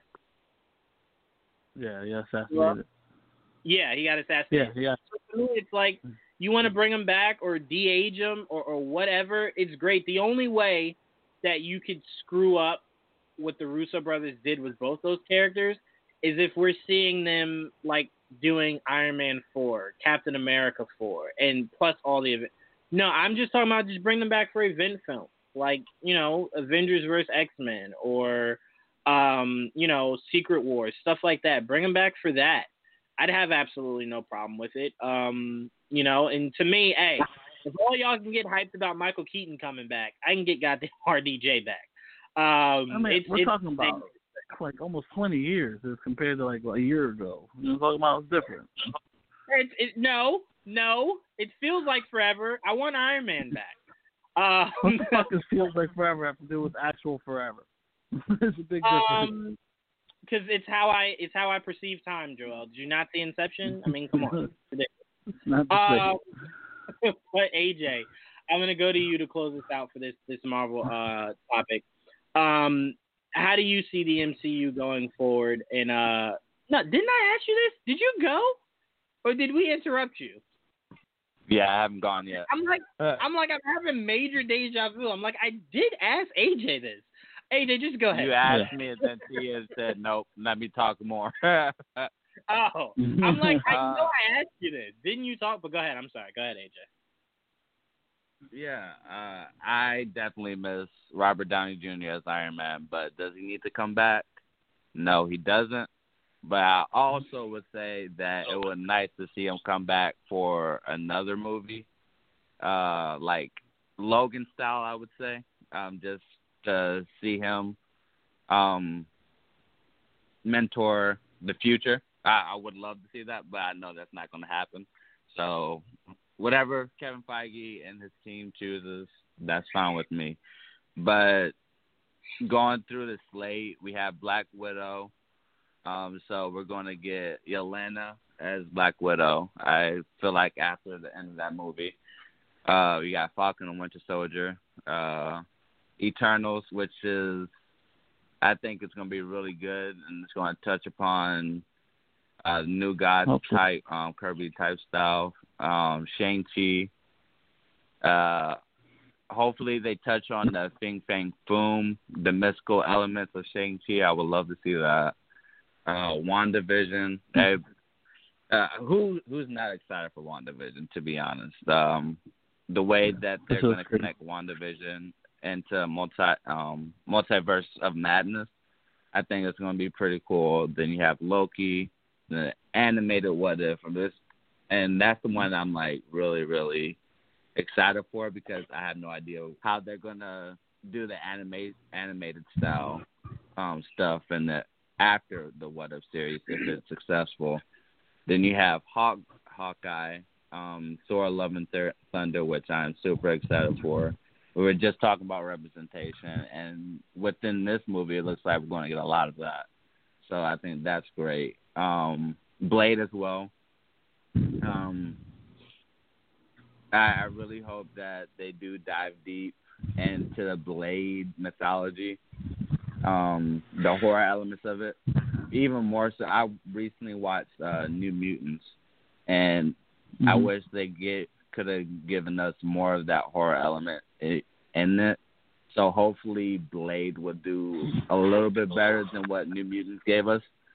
So with that, I hope they do focus a lot on the horror elements of Blade. Hawkeye, I can't wait to see Kate Bishop. The new Avengers is what I really want to see. Like I said, Spider-Man in it, Yelena as Black Widow, I think will be pretty cool. Kate Bishop, I think will be pretty cool in the team. We're also getting She-Hulk and Miss Marvel. Yeah, there you go. There you go. Yeah, I would love to see all of them interact with each other. Have them as the New Mutants. And if maybe even Shang-Chi in that team as well, I would love to see. And then we also have like speculation of Ghost Rider, and hopefully more mystical type characters within the MCU, so we can have another team up with Blade, Ghost Rider, maybe Doctor Strange, or Moon Knight, any other mystical characters, basically Moon Knight. So there's a lot of like team type styles that Kevin Feige and his team can do with the MCU going forward. Or we also have Fantastic Four and X-Men, which, well, I have no doubt in my mind that he's working really hard to try to figure out how he's going to set in. It doesn't even have to be in phase 5 or 6, but I have huge confidence that he's working on trying to figure out where to put them in. And maybe this is a huge hope for me. Maybe we'll get like an X-Men versus Avengers type storyline within the future. I think would be pretty cool. So, yeah. I'll say this. Now that you brought it up, Yelena, now that you mentioned her, I could completely see Black Widow's movie ending with like Natasha telling her like, "Hey, if you ever need anything, or if you ever feel like you're alone or whatever, like find me here." You know, and I could picture her like giving her like an Avengers card or something, and that's how she joins. But I mean, the biggest question mark is, who are the new Avengers? That was not answered at the end of Endgame. That was not answered any movie that came after Endgame. And Joel made a really good point that I think a lot of people probably just overlooked. Doctor Strange is not an Avenger. He's like, no. I have my own stuff I'm worrying about. I'll help you guys when the threat is great enough, but no, don't give me a card. I'm not coming to fight Doctor Doom with you. Like, what is that shit? Like, no, only like Galactus shows up. So that's very important, because a lot of people are like, oh, Doctor Strange, T'Challa, Captain Marvel. And I think the thing of it is, Captain Marvel's too busy. T'Challa's too busy. Doctor Strange is too busy. So our new Avengers very likely could be an entirely young group. So that's very, very, very fun to think about, that the OG characters that are still alive, obviously, are more of your big picture. And we get to see these kids do some of the more smaller picture stories. And to me, I have no problem with that. I have absolutely no problem with that. I would love to see Spider-Man as the leader of the new Avengers. I think that would be pretty cool, especially since we got so much development with him within like the first 3 phases, or the it's going to be interesting. Civil War. It's going to be interesting depending on what the group is, because I'm pretty sure a lot of these people feel like they should be the leader. So it'll be interesting. And if there is no actual mentor to this group, it'll be a lot of fun to see how that all pans out. But I think all in all, we can all agree, in Feige we trust. But all right, let's move on to our last topic. Sure. I want to keep this very short and very simple. So for our DC topic, because we can get into this more elaborately later, another day, I want to go around and I want everyone to pick out one movie that is either in production, going to be in production, or has been something that has been mentioned in DC. It doesn't have to be a movie. It can be a show that you're looking forward to the most. You can only pick one. Joel, I'll start with you. What is the one thing in DC that you are looking forward to the most? That's not a fair question. It's not to me. I'm not one track mind person. I'm all over the place. I'm trying to get you guys all out of here before 11 or by 11, so I had to shorten it. I had to condense it.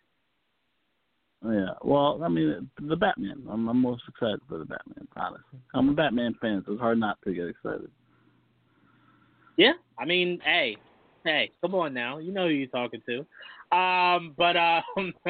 T, I'll go to you next. What project are you looking forward to the most from DC? I mean, to be obvious, the Suicide Squad. I'm not kidding around. It is literally the Suicide Squad. You know how much I love the 2016 Suicide Squad. I know Dan put it as literally like his least favorite movie ever. But to me, I really enjoyed the 2016 version, and the freaking behind the scenes footage that was shown at DC Fandom for the sequel just blew my freaking mind. I'm so pumped for this film. I need it yesterday. James Gunn needs to be finished, finishing production and all that shit, and everyone needs to wear masks, and a vaccine needs to come out, and then it can come out in theaters, and then I will go see it. I will say two things to you. I am not shocked that you picked Suicide Squad because I know how much you love it. And the second thing is, I will never understand how Matt Reeves filmed for like a month and a half and gave us a trailer. But James Gunn finished his movie and we didn't get a trailer. Like, I'll never understand. I know. I was like, are you kidding me? Are you kidding? But I'm telling you, right, in the behind-the-scenes footage, who's the first person who shows up in that behind-the-scenes? Joel Kinnaman. So, of course, my, paying attention meter just, went through the roof. I freaking love that behind-the-scenes. Like, I don't even need a trailer after that. I'm like, I'm good. You got me. You had me at that. To me, and again, we said the whole thing about fandom was, limiting expectations. I went into it thinking all Matt Reeves would be able to show us is just what everyone looked like in their costume. And he ultimately gave us a trailer, and we just got to see a better look of Batman, honestly. And that was enough. But I'm like, if he only got 25% of his movie done and he gave us that, James Gunn, what were you doing? Why did I have to see behind the scenes?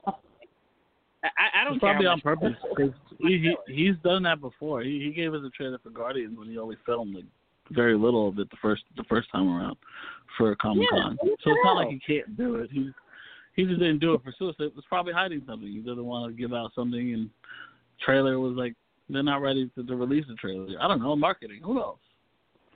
Also because they knew how they knew how ill received 2016's version was, so they need to not only show you a trailer, but show you how the process of the making is, show you how excited all the actors are to really kind of drive home hey, this is different from the 2016. Please see it. Mhm. Yeah, well, I tell you this. Not happy, James Gunn. What the hell, man? What was that? But all right, Dom, I'll go to you next. What is your most anticipated from the DC? I mean, it's hard not to say Batman after seeing that trailer. I had my reservations about Pattinson, and not because of his acting, because I think he's a great actor, just him in that role. But seeing that trailer, I'm just like, all right, I'm all in. Where's my movie? So that's definitely what I'm waiting on. Yeah, no, I think the biggest question mark I had for Robert Pattinson was, what the hell is this Batman going to sound like?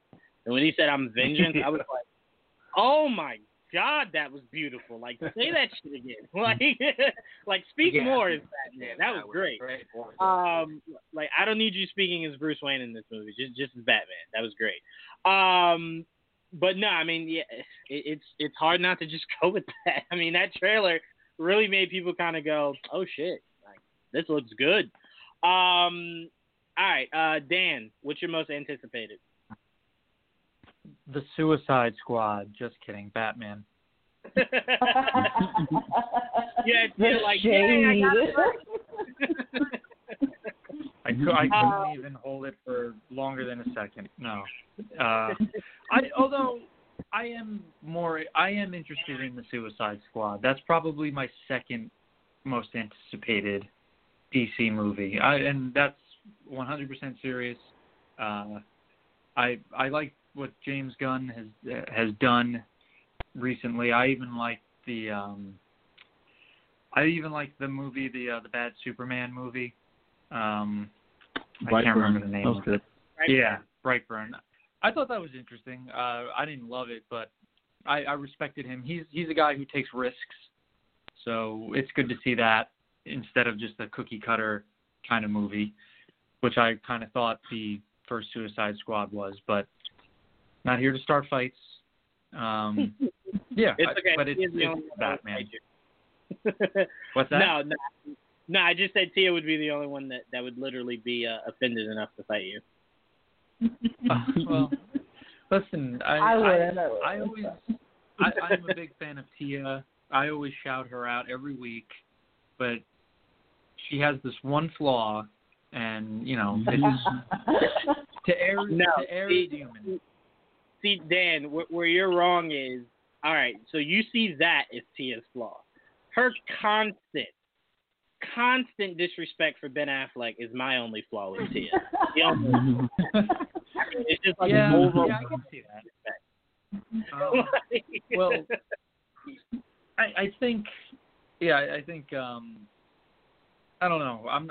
I wasn't super impressed with any of the other DC movies that came out, and I know a lot of people kind of get Batman fatigue, but I feel like that's impossible, at least for me.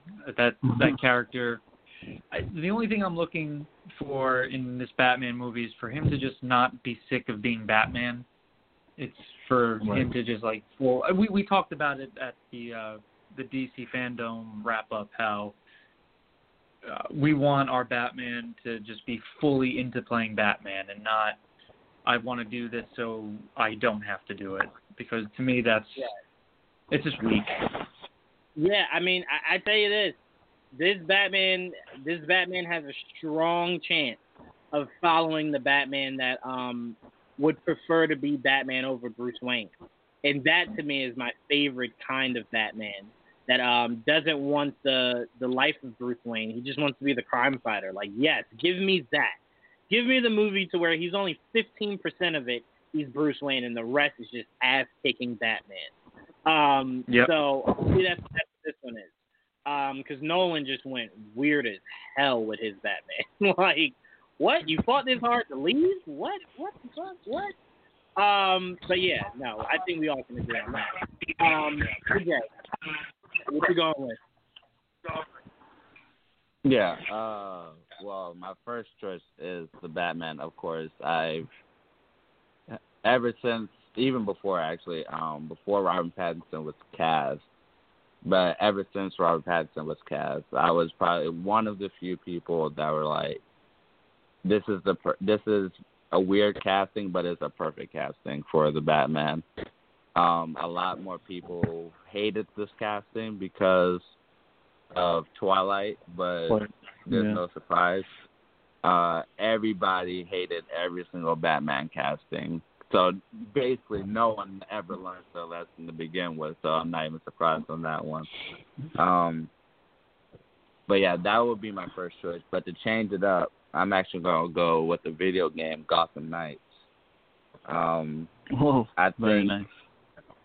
I think with that, I've with the Arkham series, I always thought that we should get like different be able to play different characters, from Robin, Batgirl, Red Hood, Nightwing, just to run around Gotham, and we're finally going to get that. So my choice is going to be Gotham Knights.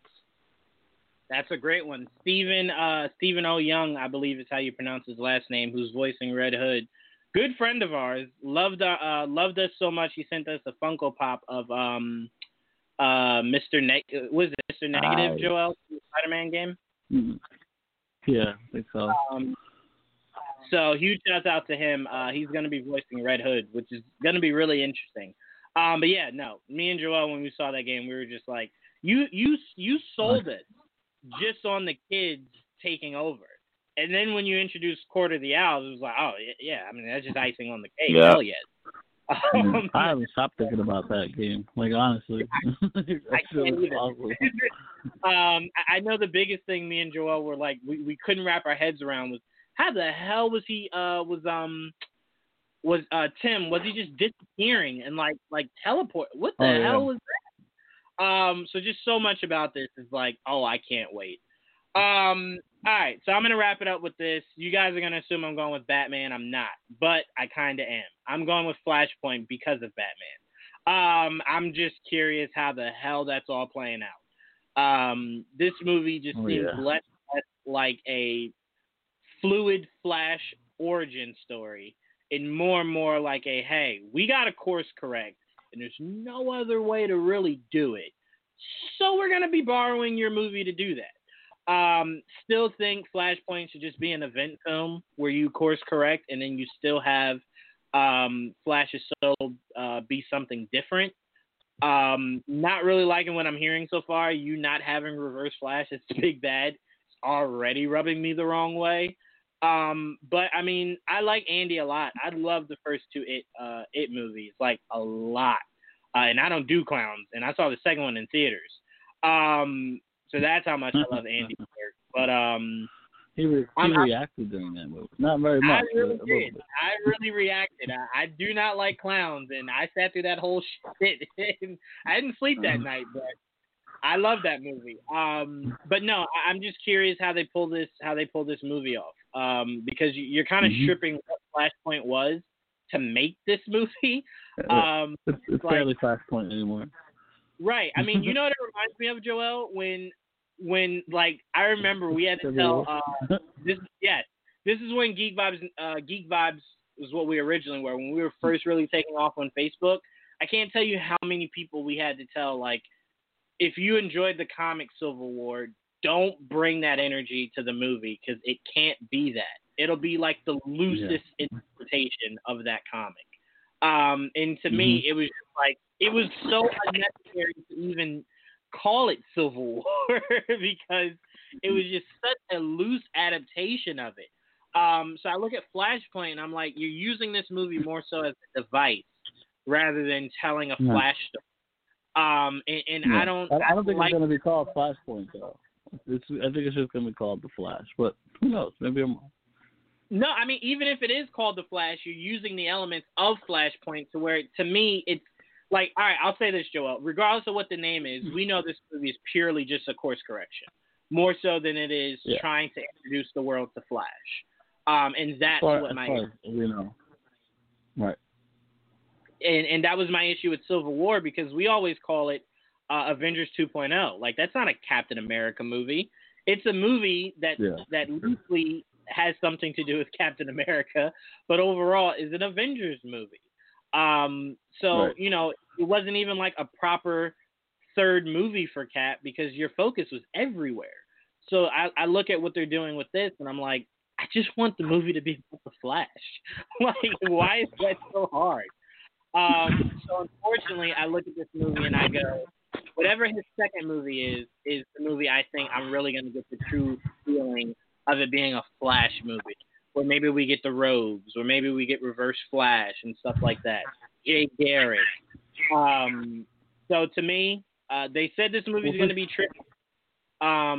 So I'm looking forward to it. It's my most anticipated because a lot is riding on this movie. If this movie sucks, even if it does course correction, look how long it took just to do this, just to get to where we're at with concept art and a clear direction of what they want this movie to be. It's been forever. So it's like, picture if the movie does bad, how long it would take DC to do another Flash. So to me, just all those Snyder people will never let this movie be bad. As long as Ben is Batman, it will be A. That is a really good point. That is a really good point. That was their safety blanket. Like, this movie will never be bad. They'll support it no matter what. Ben legit could be in this movie for 5 seconds, and the Snyder Cult will go, nah. It was perfect. Like, did you see him for those 5 seconds? Like, that is a really good point. But also, what intrigues me about this movie is apparently that Snyder Cut might have something to do with where they're going with this Flash movie.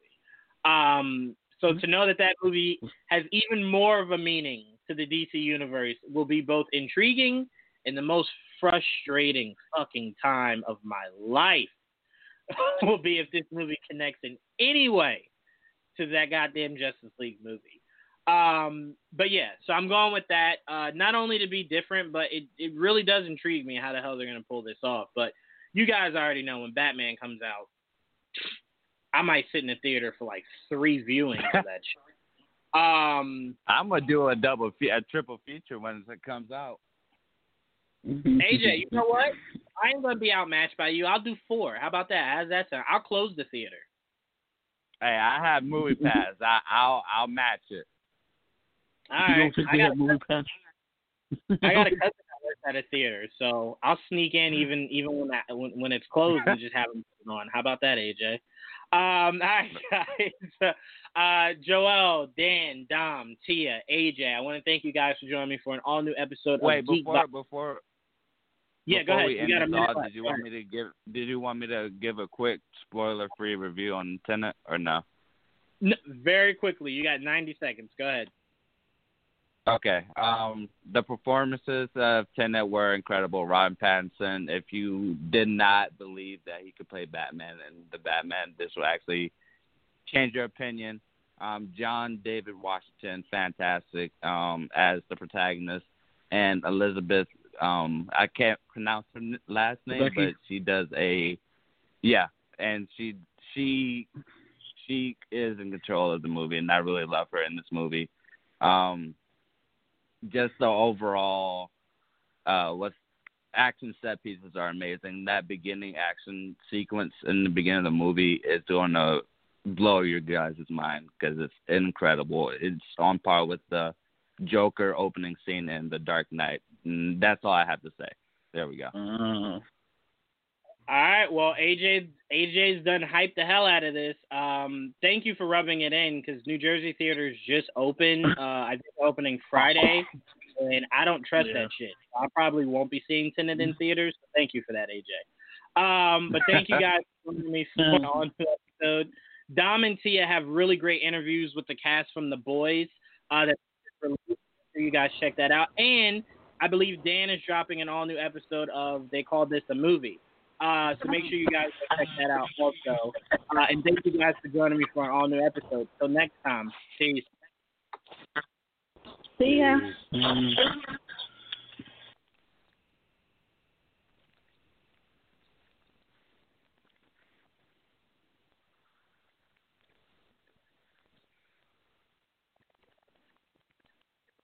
Brain fog, insomnia, moodiness, weight gain. Maybe you think they're just part of getting older, but MIDI Health understands that for women over 40, they can all connect to menopause. It's at the root of dozens of symptoms we experience, not just hot flashes. MIDI clinicians are menopause experts, offering safe, effective, FDA-approved solutions covered by insurance. 91% of MIDI patients get relief from symptoms within just 2 months. Book your virtual visit today at joinmidi.com.